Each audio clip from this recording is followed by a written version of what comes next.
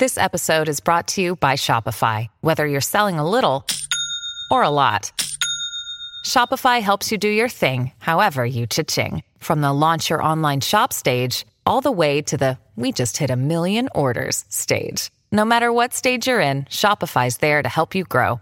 Sign up for a $1 per month trial period at shopify.com/special offer, all lowercase. That's shopify.com/special offer. With threats to our nation waiting around every corner, adaptability is more important than ever. When conditions change without notice, quick strategic thinking is crucial. And with obstacles consistently impending, determination is essential in overcoming them. It's this willingness, decisiveness, and resilience that sets Marines apart. With our fighting spirit, we don't just fight battles, we win them. Marines are the constant our nation counts on to fight the unknown. And through adaptable problem solving, we do just that. Learn more at marines.com.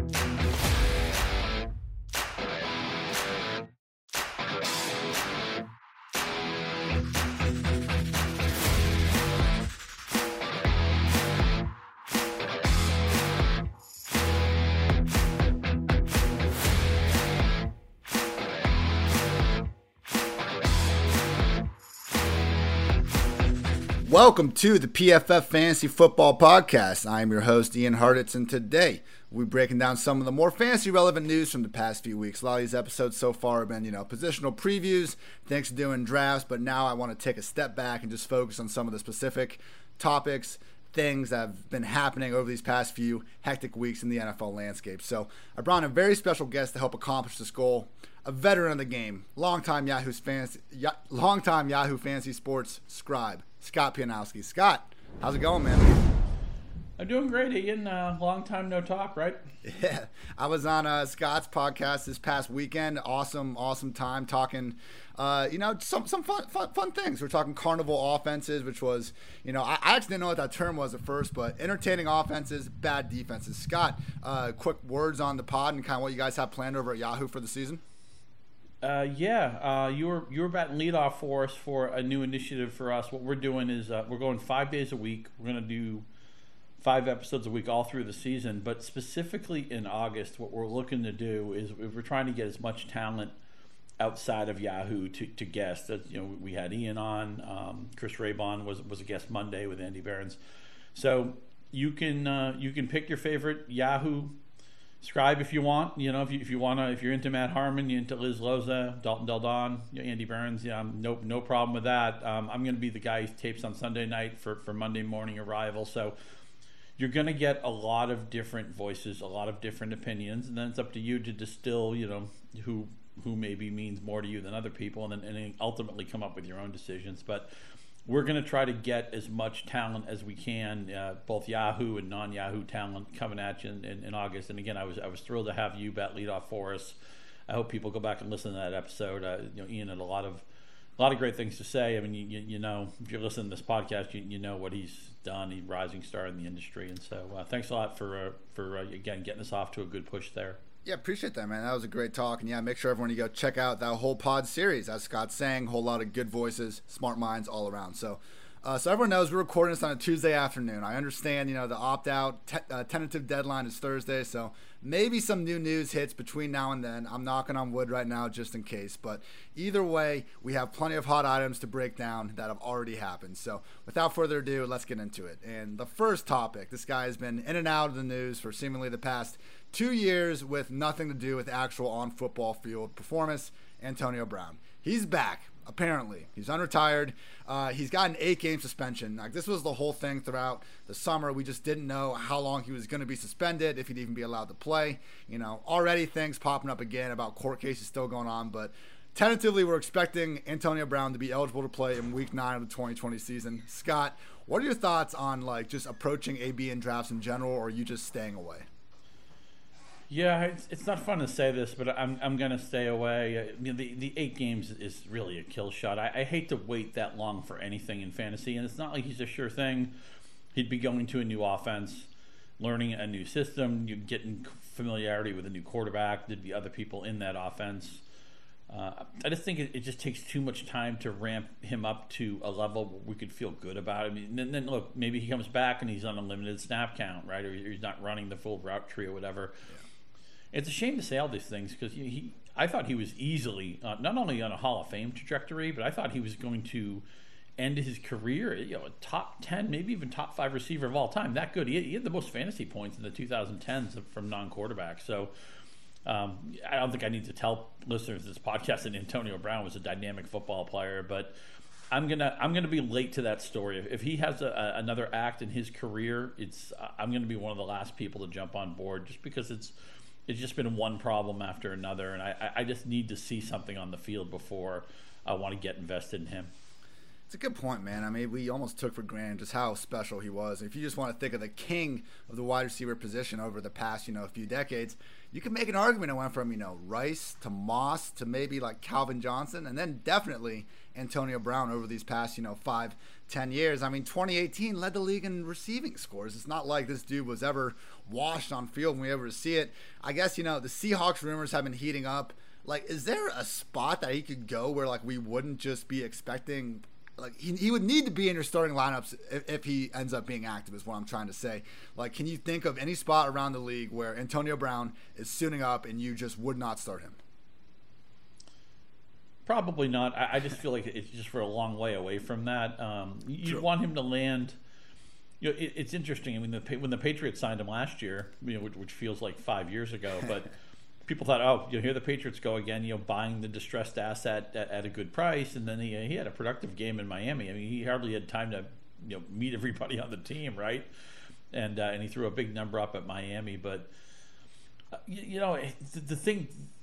the real complicated thing here is the suspension, right? I mean, if he wasn't suspended, say he was coming off an injury, maybe a team, he could wait and see if a team had a lot of injuries at receiver. Say Michael Thomas were to get hurt in New Orleans, or Philadelphia lost another receiver, because they have all sorts of questions there with their depth.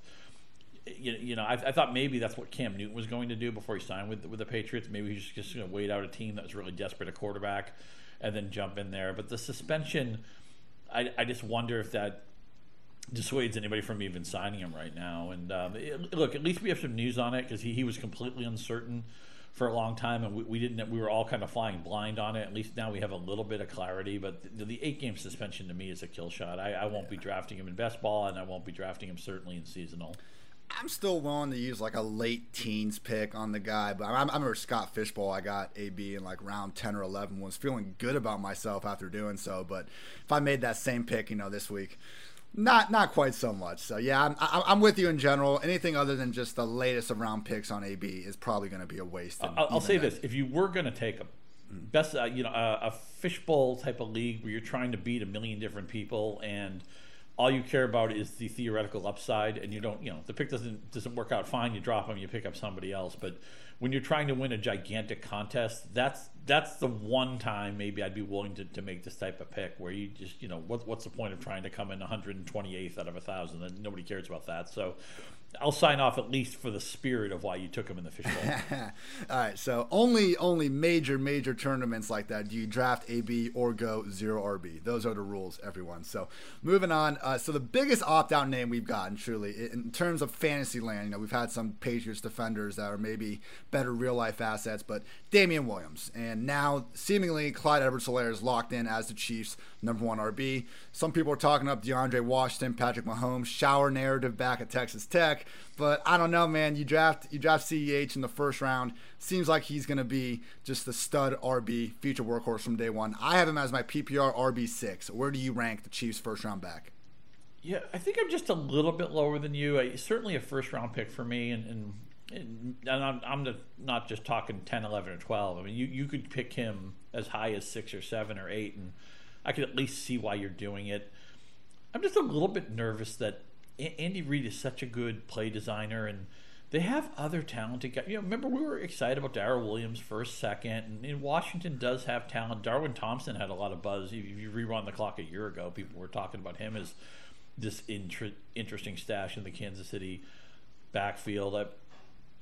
The bottom line is I get nervous when you have to buy somebody at the high end of their range, and I just feel like you're going to have to do that with CEH. So when it comes to like I'm on the clock, pick 6, pick 7, I don't think I'm going to take him there. But flip side, I'm in the what is the Razzball League, the Razzball expert thing that they're doing. I was on the clock late in the first round when the news broke that Williams wasn't going to play, and I just auto picked.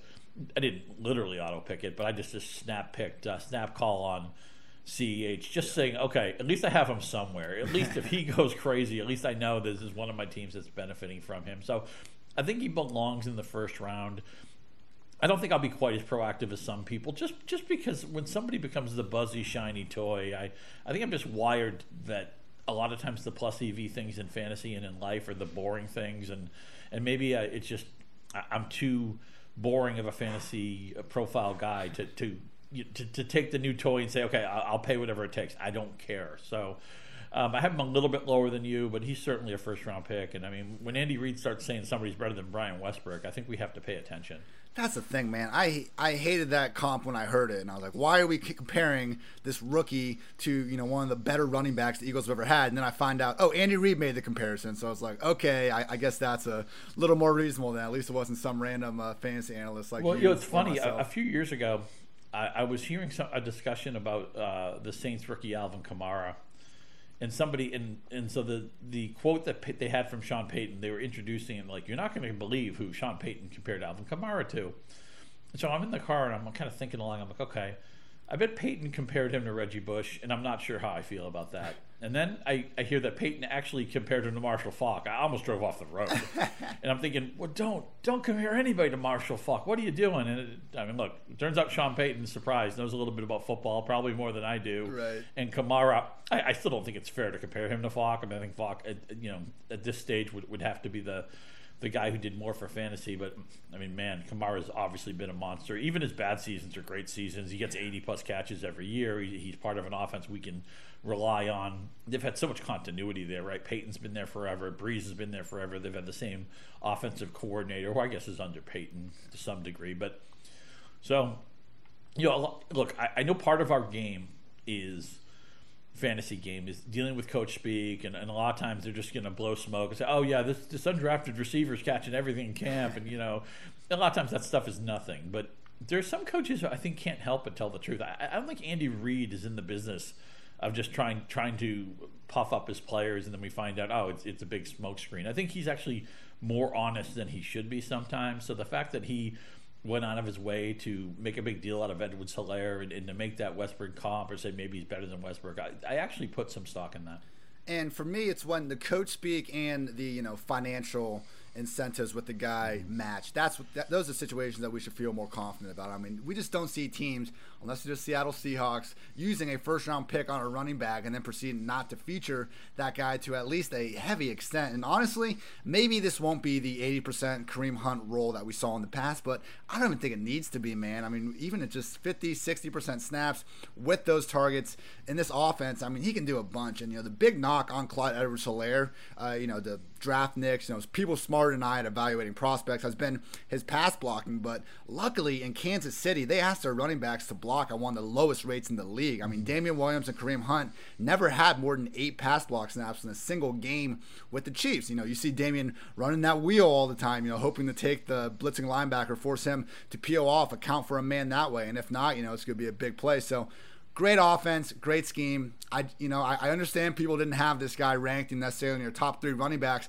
before the draft, but I think, like Kamara, when we have great coaches and great teams getting these running backs and set to feature them, pay attention, people. Do not be afraid to go after Clyde heavy and early. I want to hit 3 more really quick things before we get out of this topic. One, a lot of times teams tell us more by what they do than what they say. But when the action and the quote line up, as you say, then we really have to pay attention. One thing I love about the Chiefs is, look, we obviously want running backs in fantasy who catch the ball. I mean, there's no big secret there.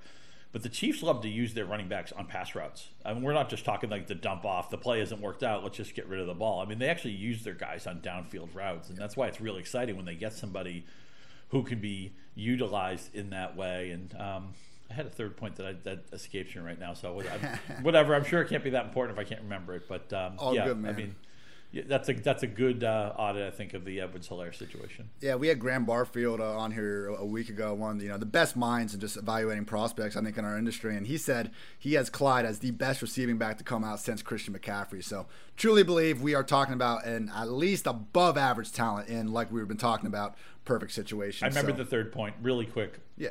I think you make a great point that, look, I think we went to, there was a time in fantasy where we didn't think that much about the pass blocking skills of running backs.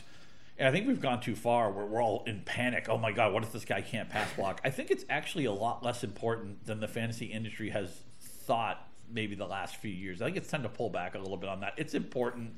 You can't get your quarterback killed, and God forbid somebody whiffs in Tampa Bay and Tom Brady goes down in a heap. That that guy may be sent to Siberia, but it's important. I think it's not as important as maybe we've been led to believe the last few seasons. I think that's fair in most situations around the league, with the possible exception being Tampa Bay, who we're talking about next. They finally signed a veteran running back. We were waiting for it all offseason. Thought it might be Devontae Freeman. No, it's 32-year-old LaShawn McCoy. Now, as someone that did watch, every snap of Chiefs football and everyone else around the league last year, I maintained Shady was not totally washed. Now, I know he was a healthy scratch in the Super Bowl. Wasn't like this dude deserved to be out there, but I mean, you still saw the vintage jump cuts sometimes. Like, I think he still got something left in the tank. And we're talking about a coach that, once upon a time, it took injuries to Andre Ellington and Chris Johnson before Arians would put in rookie David Johnson.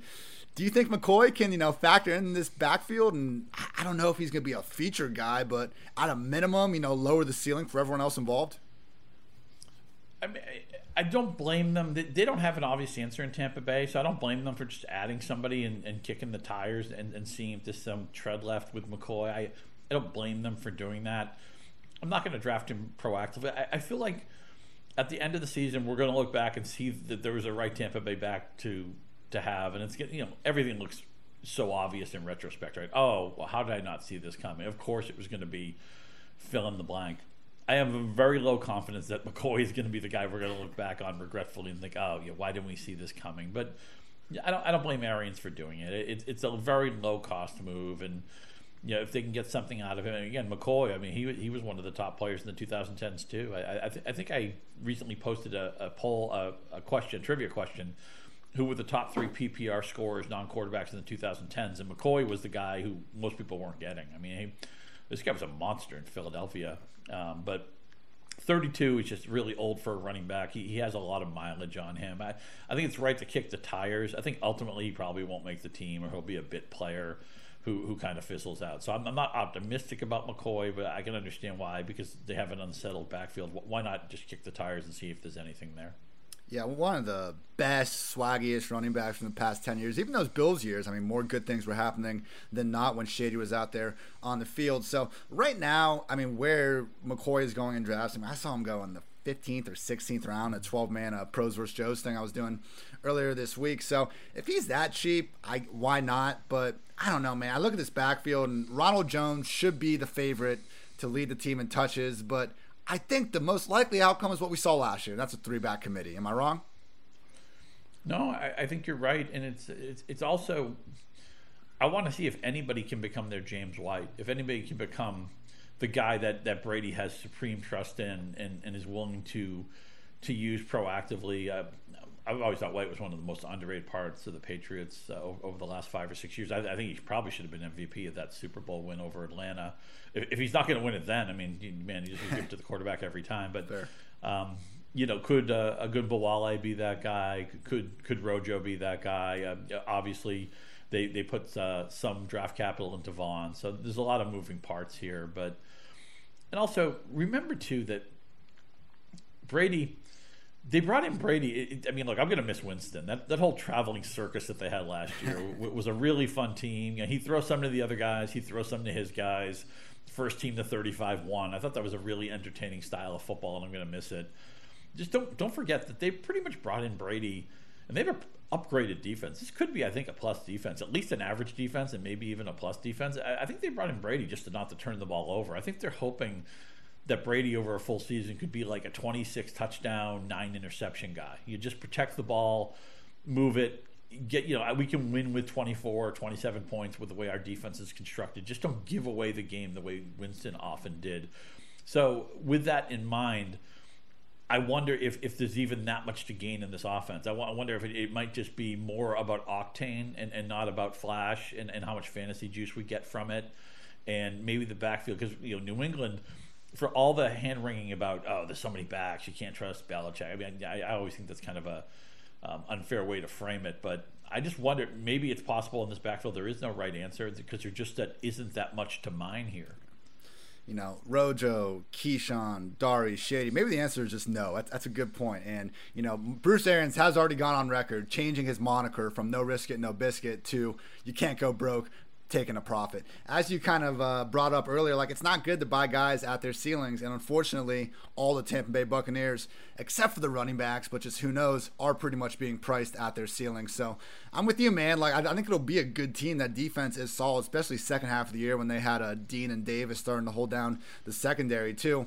I mean, they got the pass rushers. Tampa, I think they'll be a very good team, when next season comes around. But in terms of just this fantasy football powerhouse, not so much. Now, another team staying in Florida here with quarterback situation. Tua coming in, Fitzmagic, incumbent starter. Still got Josh Rosen on the roster. And surprisingly with Tua, I mean, just with this hip injury, I think a lot of us expecting him to kind of start camp on the PUP list. And it sounds like he's ready to compete for the job. He will not be on the PUP list. And, seemingly he's 100% from the hip injury. Now, to me, this always looked like a situation where it would be okay for Tua to sit on the bench, learn, fully recover, let Fitzmagic go out there. Everyone likes him, do one more year before you really try to bring it in 2021. But, man, if Tua is as good as everyone thought he was before injury, I mean, he should probably be the favorite to start week 1 now, right? I'm still going to lean towards Fitzpatrick, only because, look, Miami's obviously a team on the improve. I mean, it took them a couple of months to get a win, but in the second half, I think they went 5-3 in their final 8 games. They were a covering machine. I was, for a while, I just felt like I was holding my nose when I was picking Miami in the second half. I even stopped holding my nose. I was proactively, look, Parker's doing it for me, Fitzpatrick's doing it for me. These guys keep covering. And of course, they very famously beat New England in Week 17, knocked them out of the bye, and so they were really doing a lot of good things.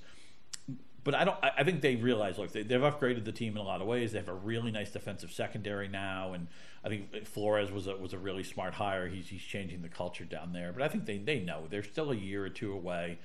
Tua is off a major injury. I would think, just give him time to get comfortable with the NFL game, with going in film rooms with Fitzpatrick and just seeing what the speed of the game is like and all that. I would not force this move because he's your guy for the long term, and this is not. Nobody thinks. I think Miami has 10 or 11 win upside this year. Right. I mean, this is a team that maybe could be a playoff team next year or the year after that. So, I would just put him in the learning center right now, and if Fitzpatrick gets hurt, or if there's a good window, you like the schedule where you're not exposing him to the Steelers or something like that. Week 5, week 6, week 7, maybe I could see that. But I'd be surprised. Just the lean I get is that Fitzpatrick is going to be starting opening day, and we'll probably at least start a third of this schedule. And that's interesting, man, because if we look at that and we look at Tyrod Taylor, any fantasy draft, Fitzpatrick and Tyrod are going, bottom 5 quarterbacks selected pretty much, if at all. I mean, unless you're in some deep best ball league, they might not even be going at all. And I mean, especially Tyrod, that early season schedule is looking good. And Fitzpatrick, he was the QB2 in fantasy, only behind Lamar, upon taking over in week 7 last season. So, I mean, if you're going late round QB and really, really, really want to go late, these two dudes are going to be available. I still think we're going to see the rookies come in sooner rather than later. I mean, 17 of the 20 top 10 QBs drafted since 2010 started double-digit games in their first season. For every year we do see the quarterback sitting behind the starter. Way more often we see, the starter struggle a little bit, cries for the first rounder to come back out. But hey, man, if there's no crowd noise, no chance to really boo the decision-making as much, maybe we will see Fitz going on. I guess, we should expect, at a minimum, no matter who's under center, for this Dolphins passing game, at a minimum, to be a lot of fun again. Yeah, I think so. And remember, part of what throws a wrench into the Tua situation is he's coming off a major injury. So at least that's an extra layer of incentive for him to do that. But look, I believe in the Parker breakout. The lights certainly went on for him. We saw Gesicki. Don't we love the hybrid tight end who isn't really a tight end? The guy's being split out wide. The guy doesn't always have his hand on the ground. I mean, I love a tight end who doesn't have to take out the trash. Yeah. and do some of that stuff, chip all the time. And I think he can be an impact player. He's at the right time where tight ends a lot of times their careers hit that ascending arc. And Preston Williams, a guy who, I laughed earlier about, the undrafted receiver doing something in camp. There are reasons why he wasn't drafted that didn't have to tie into his ability. He's a pretty darn good football player for about half the season. I know all the efficiency metrics didn't love him, but I think he's an interesting guy. I'm very curious to see. I don't know how much information we're going to get from any team in August, and we're not going to have preseason games, and some teams are more honest than others. But we talked in the Yahoo podcast we did together, we talked about teams that have narrow usage, and I think this could be one of those teams where the distribution of targets is just not – it's very concentrated. There's going to be a lot of Parker games, double-digit targets. If Williams is healthy, I think he's going to grab a big share of that pie. I think Gesicki is all systems go. I think his ADP has been reasonable, in part because there's just a lot of tight ends in his bracket that I think they kind of muddle together. Some people may prefer Fant or Hawkinson or whatever it is, but I'm excited about Miami's offense. And the other great thing about Fitzpatrick, talk about a GGAF quarterback. He'll run. He doesn't care. He'll throw his body in there. He'll take on the contact to get the first down. He probably over a full season would be a good bet to have 3 or 4 rushing touchdowns. A guy, think of how well Josh McCown played at the end of his career, where you're journeyman all the way, but at some point you've seen every defense. You know all the checkdowns. You know all the hot reads, and you know how to approach playing quarterback. I think Josh McCown will be successful in whatever he ends up doing, whether it's coach, offensive guru. If he wants to run quarterback camps, he'd be a great announcer. And I feel the same way about Fitzpatrick. I just feel like they've been through everything. They've seen everything. God knows they played for like half of the league, especially in Fitzpatrick's case. So I think Miami's going to be a really fun team. And in the post-Brady era, where the AFC East is wide open, we know New England's had a lot of opt-outs. I think there's a lot of this division's up for grabs, and I think there's going to be a lot of competitive football. And I think the bad team in this division is much better than it's been in recent years, and the Patriots I don't think are an automatic bet to win this division anymore. I still think right now Buffalo might be the best bet to win it. The Jets do have talent. Nobody likes Adam Gase. I'm excited for AFC East football in a way that I haven't been in really a considerable amount of time. Yeah, man, and even, adding more fuel to the Fitzpatrick flame is, having old pal from the Buffalo and Jets days, Chan Gailey, now in Miami, calling the plays for them. So should be anyone's idea of one of the more pass-happy attacks in the league. As you said, narrow distribution with some ballers. I am fine buying pretty much all these Miami assets at their current price. None of them are really all that expensive. So another situation where we have narrow distribution. I'm not quite sure the talent level, but Green Bay. There's Davante Adams, and that is literally almost the only sure thing we have in this passing game. I love Aaron Jones. You love Aaron Jones. Everyone loves Aaron Jones' talent, but last year the dude was averaging over 6 targets per game with Davante, under 4 when Davante. Over 6 without Davante, under 4 once Davante was back on the field. And now, Devin Funchess was literally, with all due respect to their CFL guy, the only. Even mid-end, I can't call him a high-end acquisition. They didn't add anyone to their receiver rooms. Funchess was kind of supposed to maybe be that guy, but he opted out. He's done. So now, Alan Lazard already should have been considered the favorite for a number 2 spot, but even more so, I think he's locked into that. We'll see who fills out the number 3 spot in Green Bay, but are you buying Lazard at this cheap price? Because, I don't know how you feel about him, but Aaron Rodgers seems to love this guy more than any other receiver that's been through Green Bay in quite some time.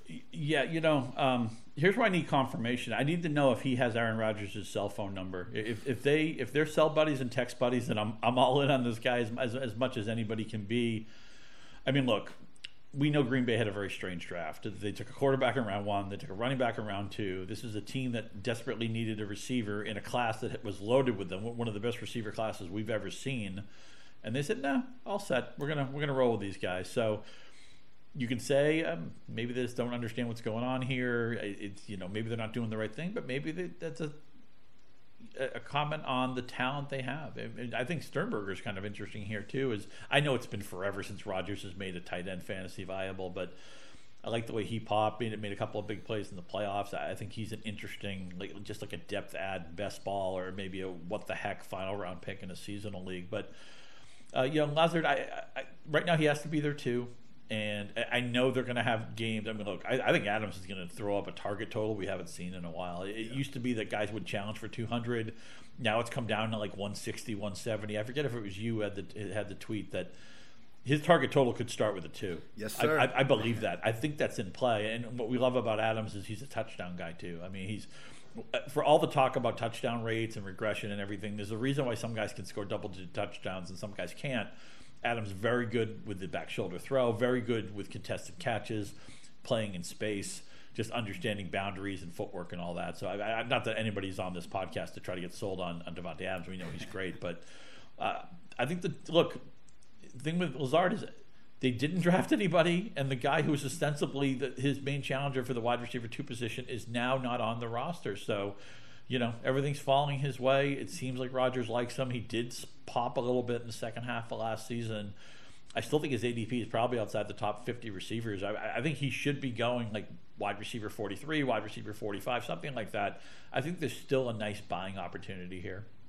Oh, absolutely. And that's the big thing here. The price to get the potential Green Bay number 2 option in the passing game is just dirt cheap all around. Sternberger's going outside the top 20 tight ends. I mean, I wouldn't really be taking dart throws on Valdez-Scantling or Equanimeous St. Brown or Kumaro or any of those guys, but Lazard seems like that guy. And, hey, man, I'm pretty confident he's got that Rodgers cell phone number. I mean, from Matthew Berry's report from the Combine, reportedly, allegedly, Lazarus spent Thanksgiving at the Rodgers household. Wow. There you go.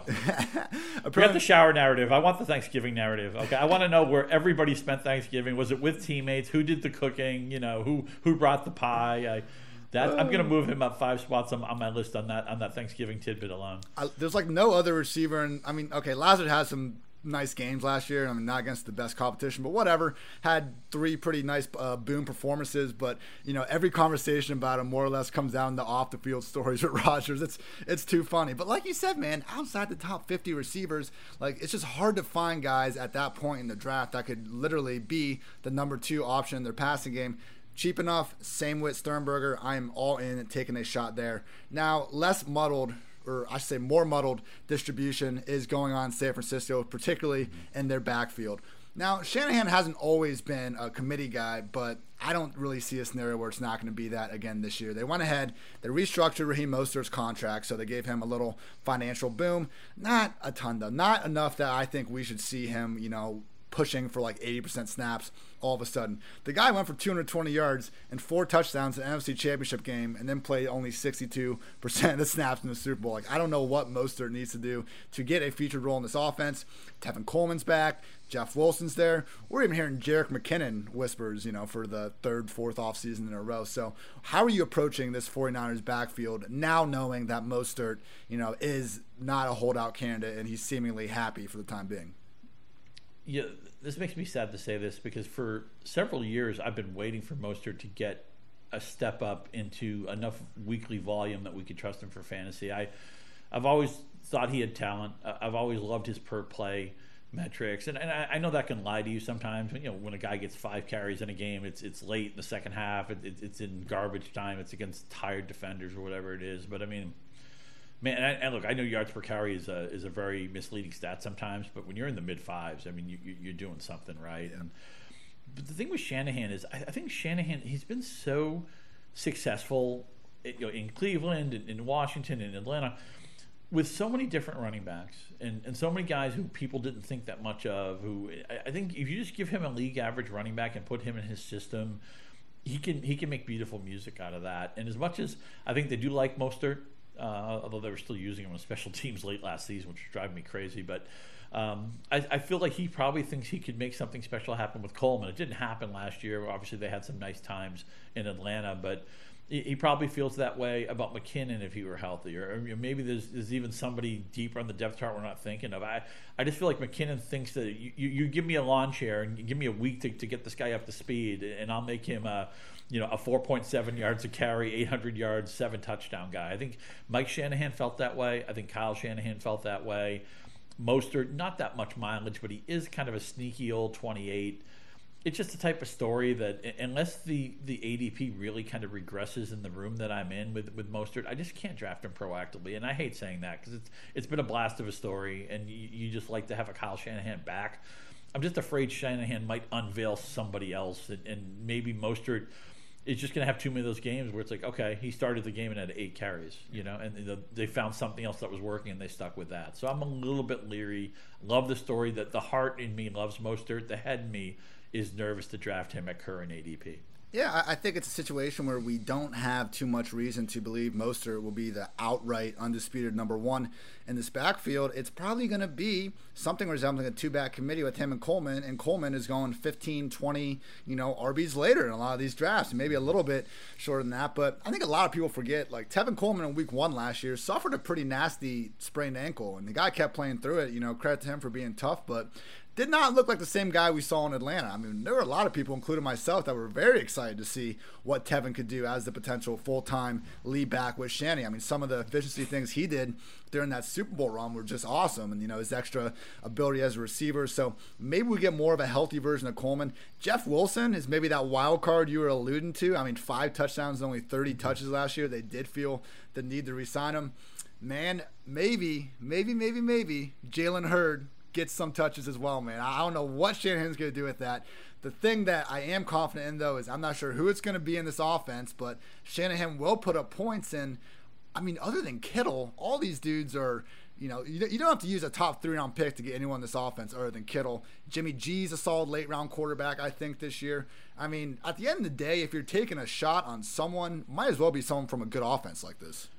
Yeah, I think Andy Reid has earned the right to be on his own pedestal as far as offensive designers, but I think Shanahan's the number 2 offensive designer in the league right now. And I actually think, I was telling my colleague Frank Schwab this privately, I think Mike Shanahan should be in the Hall of Fame. I think there's an excellent chance when Kyle Shanahan retires, we're going to look at him with more reverence than we do Mike Shanahan. And that's I'm a huge Mike Shanahan guy, so I'm making that's more of a comment about how much I admire Kyle and where I think his story is going to go.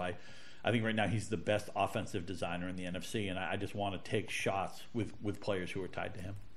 Love it, man. Yeah, that I still think Mike had the single best trade of that I've ever seen. Okay, last 20 years. It's hard. You're talking Portis and Champ Bailey? Yes, sir. I guess you can't top the Ricky Williams for the entire drafting if you want to go back in the late 90s, but Clinton Portis, getting Champ Bailey for Clinton Portis, my goodness.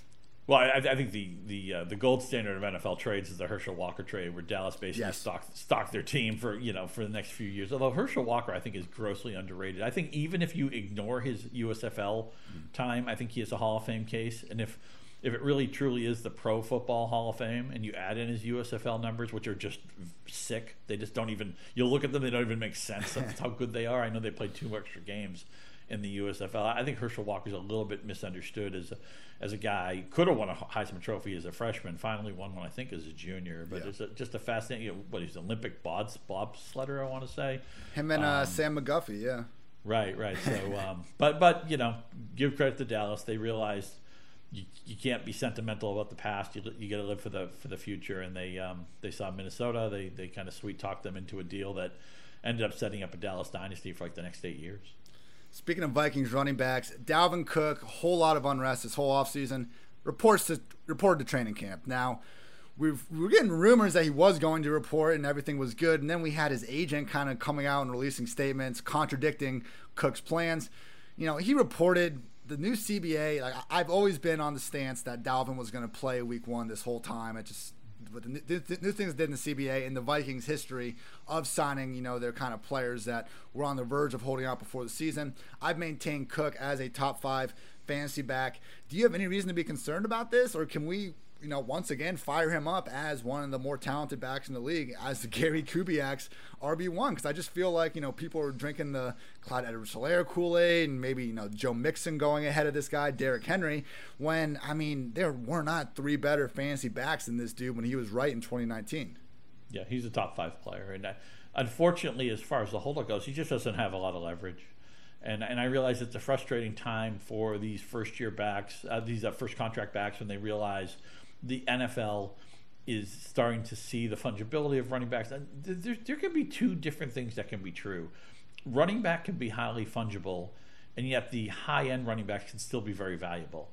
Of course, these guys are most valuable on their first contract when they're, relatively speaking, not making that much money. But I think Cook's ultimately going to realize. I mean, look at the guys who have held out. Did do anything really good for Le'Veon Bell? Probably not.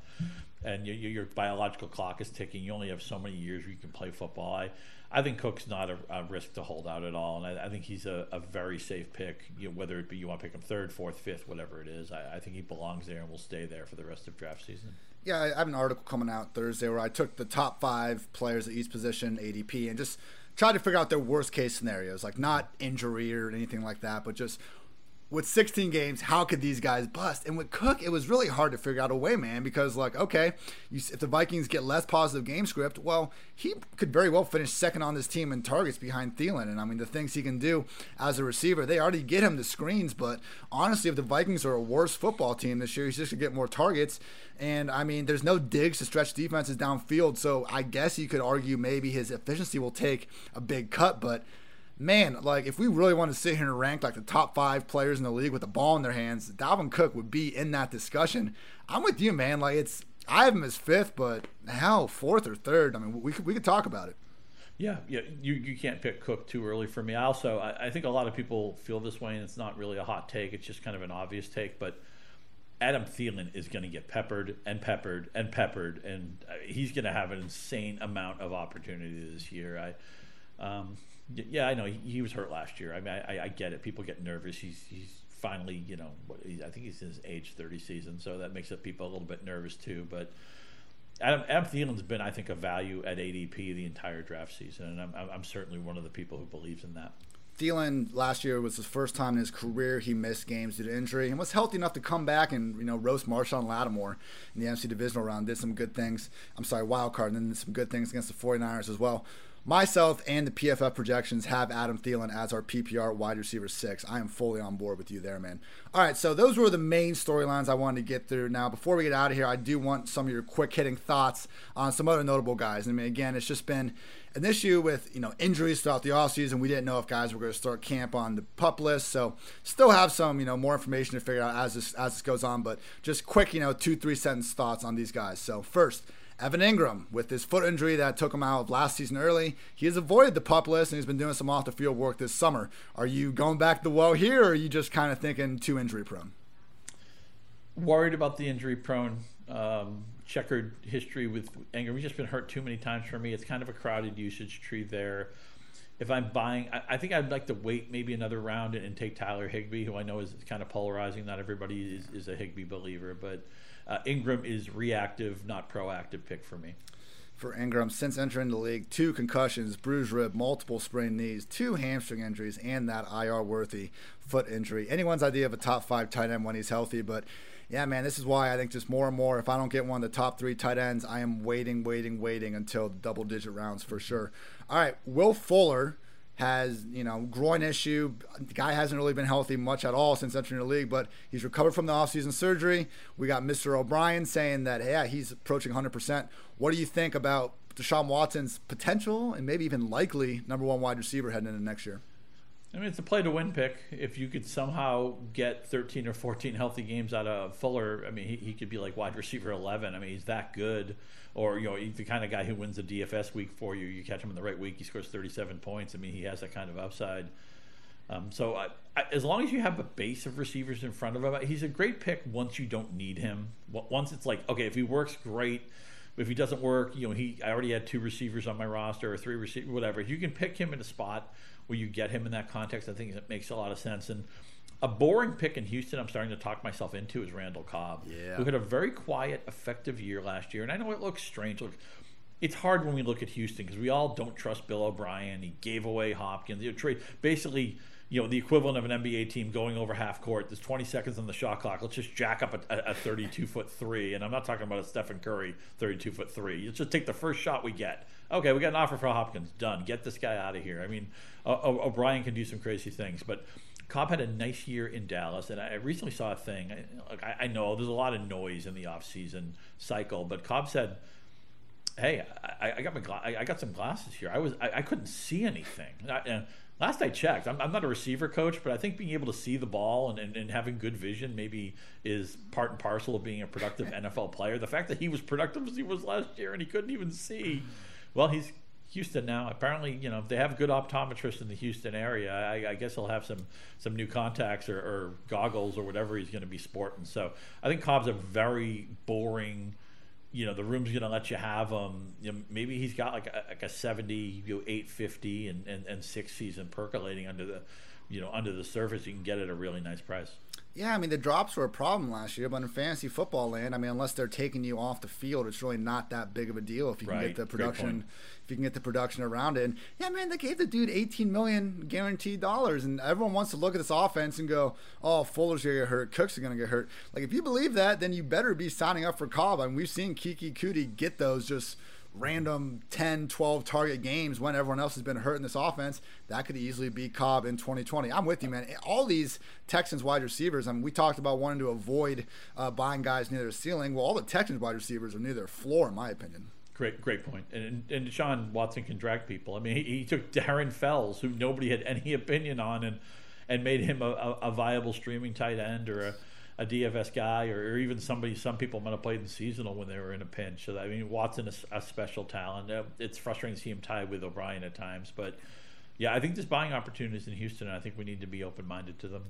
Another kind of wide open offense that we don't really know what the pecking order is going to be is out there in Las Vegas with the Raiders. Darren Waller, undisputed number 1 last year, but they drafted 3 pretty high-end pass game targets in the top 3 rounds, one of which was Bryan Edwards, who was dealing with a foot injury, but he's reportedly ready to go for camp. Looking at the 3 wide receiver sets, it seems like Henry Ruggs, Tyrell Williams, and Hunter Renfrow should be starting out with that, but I don't know, man. I know some people are really high on Edwards. Like, do you think this guy can make a serious impact in 2020?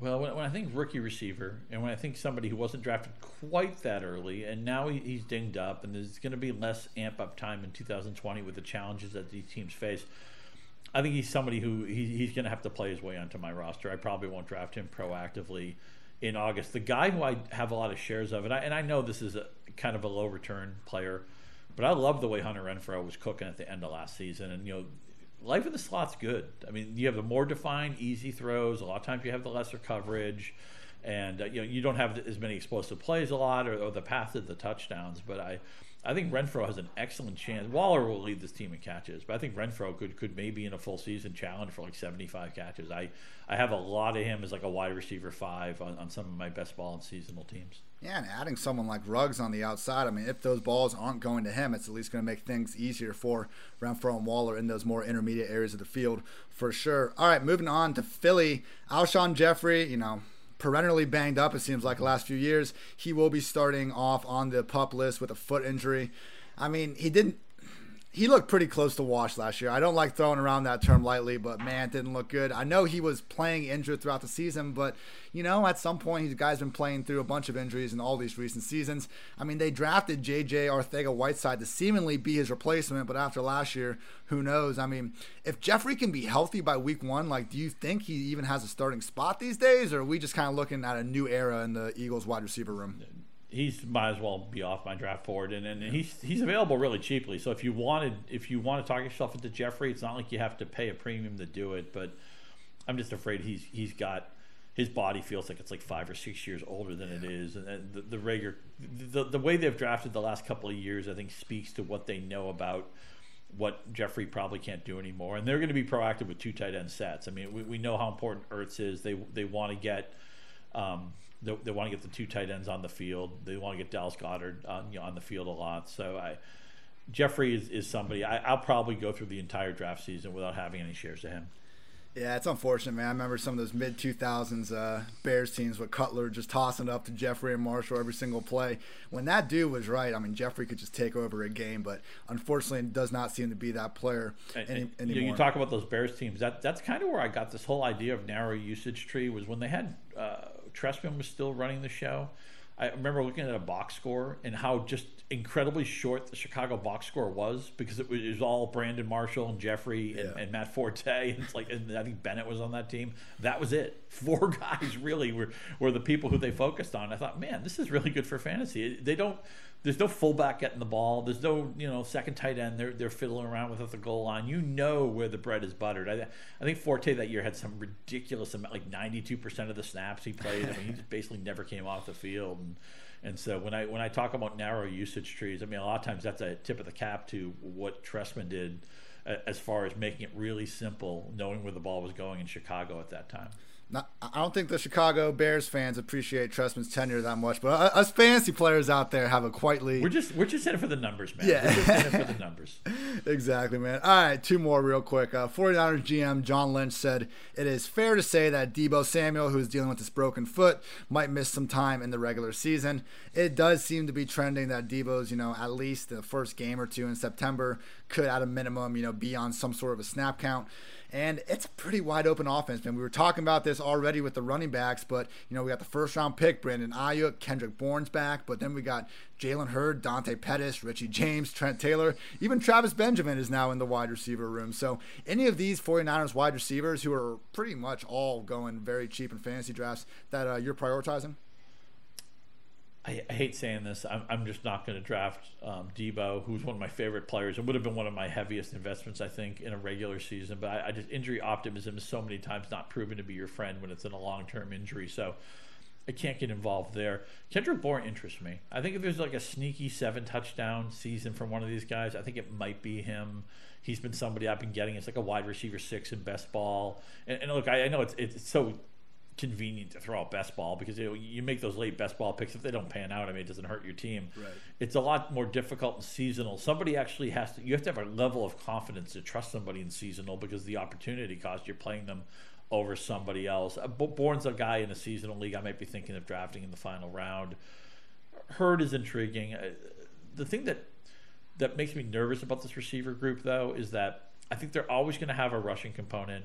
And I think Garoppolo, I think it's time to accept that Garoppolo, and not everybody agrees with me. I know there's some big Garoppolo fans out there. I know Evan Silva likes him. I know Del Don, my colleague, likes him. They're really smart guys. But I'm starting to think that maybe Garoppolo's closer to being good to pretty good rather than you're like MVP candidate good. I think he's just another quality. Maybe he's more of a Kirk Cousins type. Solid. You can go to the playoffs with him. Obviously, they went to the Super Bowl. If they play one more good quarter of football, they'd be running a parade. But I'm starting to think that maybe he's not so much a game changer for fantasy as he is just a good, solid starter that you can hang your hat on. It's definitely a situation where if Jimmy G's play caller was not Kyle Shanahan, I would be significantly lower on the guy. So I think you're onto some good points there for sure. All right, last one. Sony Michel. Man, he's had these chronic knee injuries, but now it's a foot that's keeping him uncertain for the start of football activities, starting off on the PUP. Apparently had foot surgery in May. And I mean, look, I think generally we overuse the term injury-prone players. I don't think we should fade James Conner this year just because you're assuming he's going to get hurt. But when it's a situation like Deebo or Sony and they're entering the season hurt, that's a completely different story. This is always an impossible backfield to kind of figure out. And as you were saying before, it's not like an indictment on Belichick or anything. It's just been hard to figure out. But if Sony's hurt, we seemingly only have 3 backs in White, Burkhead, and Damian Harris. I mean, Cam under center, man, he's going to steal those goal line carries. But anyone here you're taking a shot on? I mean, you hit a lot of things that I want to react to there. I just want to say really quickly, I think Connor's a great guy to target this year. I think he's an excellent chance to smash what his ADP is right now. And you talk about the difference between I think somebody's going to get hurt and somebody's hurt already. I get nervous when somebody's hurt already. The idea that somebody's going to get hurt, that's a different story. I do think that card is overplayed. The problem that I have with the New England offense is that, I mean, look, they've been just bequeathed double-digit wins for so many years in a row, and for the first time, I think their win total over/under is 9.5. So they're not even expected to get to that double-digit in what would be a regular season for them. And why do we care about that? Because we love teams. We love the frame of rushing production is correlated to winning the game. The positive game script, running over the tired defenders in the fourth quarter, working on the clock and all that. Every time one of those old school media persons tells you that garbage stat about, the Rams were 17-1 when Todd Gurley had this many touches. They're not winning because he's getting the touches. He's getting the touches because they're winning. Right. I'm just worried that the Patriots might just be like an 8-8, 9-7 team. I mean, Belichick's too good for it to be a full tank. I don't buy this. Secret. Oh yeah, they really want Trevor Lawrence. They want to go 3-13. They've had a lot of opt-outs on defense. They've lost some personnel on the offensive line. I just don't think the offense is special anymore. And by the way, they added a running quarterback in Cam Newton, a double-edged sword. It could help some of the runners maybe with lanes, but Cam may run 5 or 6 of those touchdowns in himself. So I'll take James White at the right price. I think I'm out on I think I'm out on Michel. I as a Patriots fan, I just wish they had liked Nick Chubb a little bit more. I know Michel was better at Georgia, at least statistically speaking, so maybe it's understandable that they took Michel, but I just think obviously Chubb has turned into a much better pro, in part because he's healthy. But I'm Sony Michel. The price is coming way down. I was in an industry thing this weekend, and you get him. I think he went for the minimum on a bid, but I'm not going to be on Sony Michel this year. And I think the Patriots backfield, there's usually a right answer here. I'm not sure there's going to be a right answer in the Patriots backfield in 2020. Yeah, having Cam there, I cannot be higher on this dude in fantasy, but yes, it hurts the running backs. All their upside, all their floor equally. And I mean, last year was the year everything should have been fine for Sony with that schedule, with that defense, with the leads they got out to, but just did not quite work out. I am with you. If you want to take a stab at New England, and I know this guy was awful last year, but in 2019 was a great rookie receiver class. N'Keal Harry was hurt. We didn't really have a chance to show what he could do. They need him to play. If he shows anything in their practices, if he's at all ready just to deserve a spot on the field, they're gonna use him. They're gonna try him, and there's plausible upside. The price is right. If it doesn't pop in a couple of weeks, you can easily cut him. I think once you've started to square away your starters and you're just looking for upside bench guys, I think N'Keal Harry is somebody to put a star next to. Not even that I'm predicting he's going to be good. It's just that the setup is obvious that he could be. I can see a very easy scenario where the season ends and he led the team in targets or led the team in touchdown catches. I think that's in play for him. Absolutely. I mean, it's always. I was looking at him versus Sanu. I mean, they gave up a 2nd-round pick for Sanu next year. It's crazy, but I figured one of those two guys would be the late-round guy to go to, and I did find myself with Harry more and more. And now with these, we didn't talk about it here, but with Mohamed Sanu also, not being at 100% healthy to start camp, I definitely agree with you. Harry is a nice little late-round wide receiver dart for sure.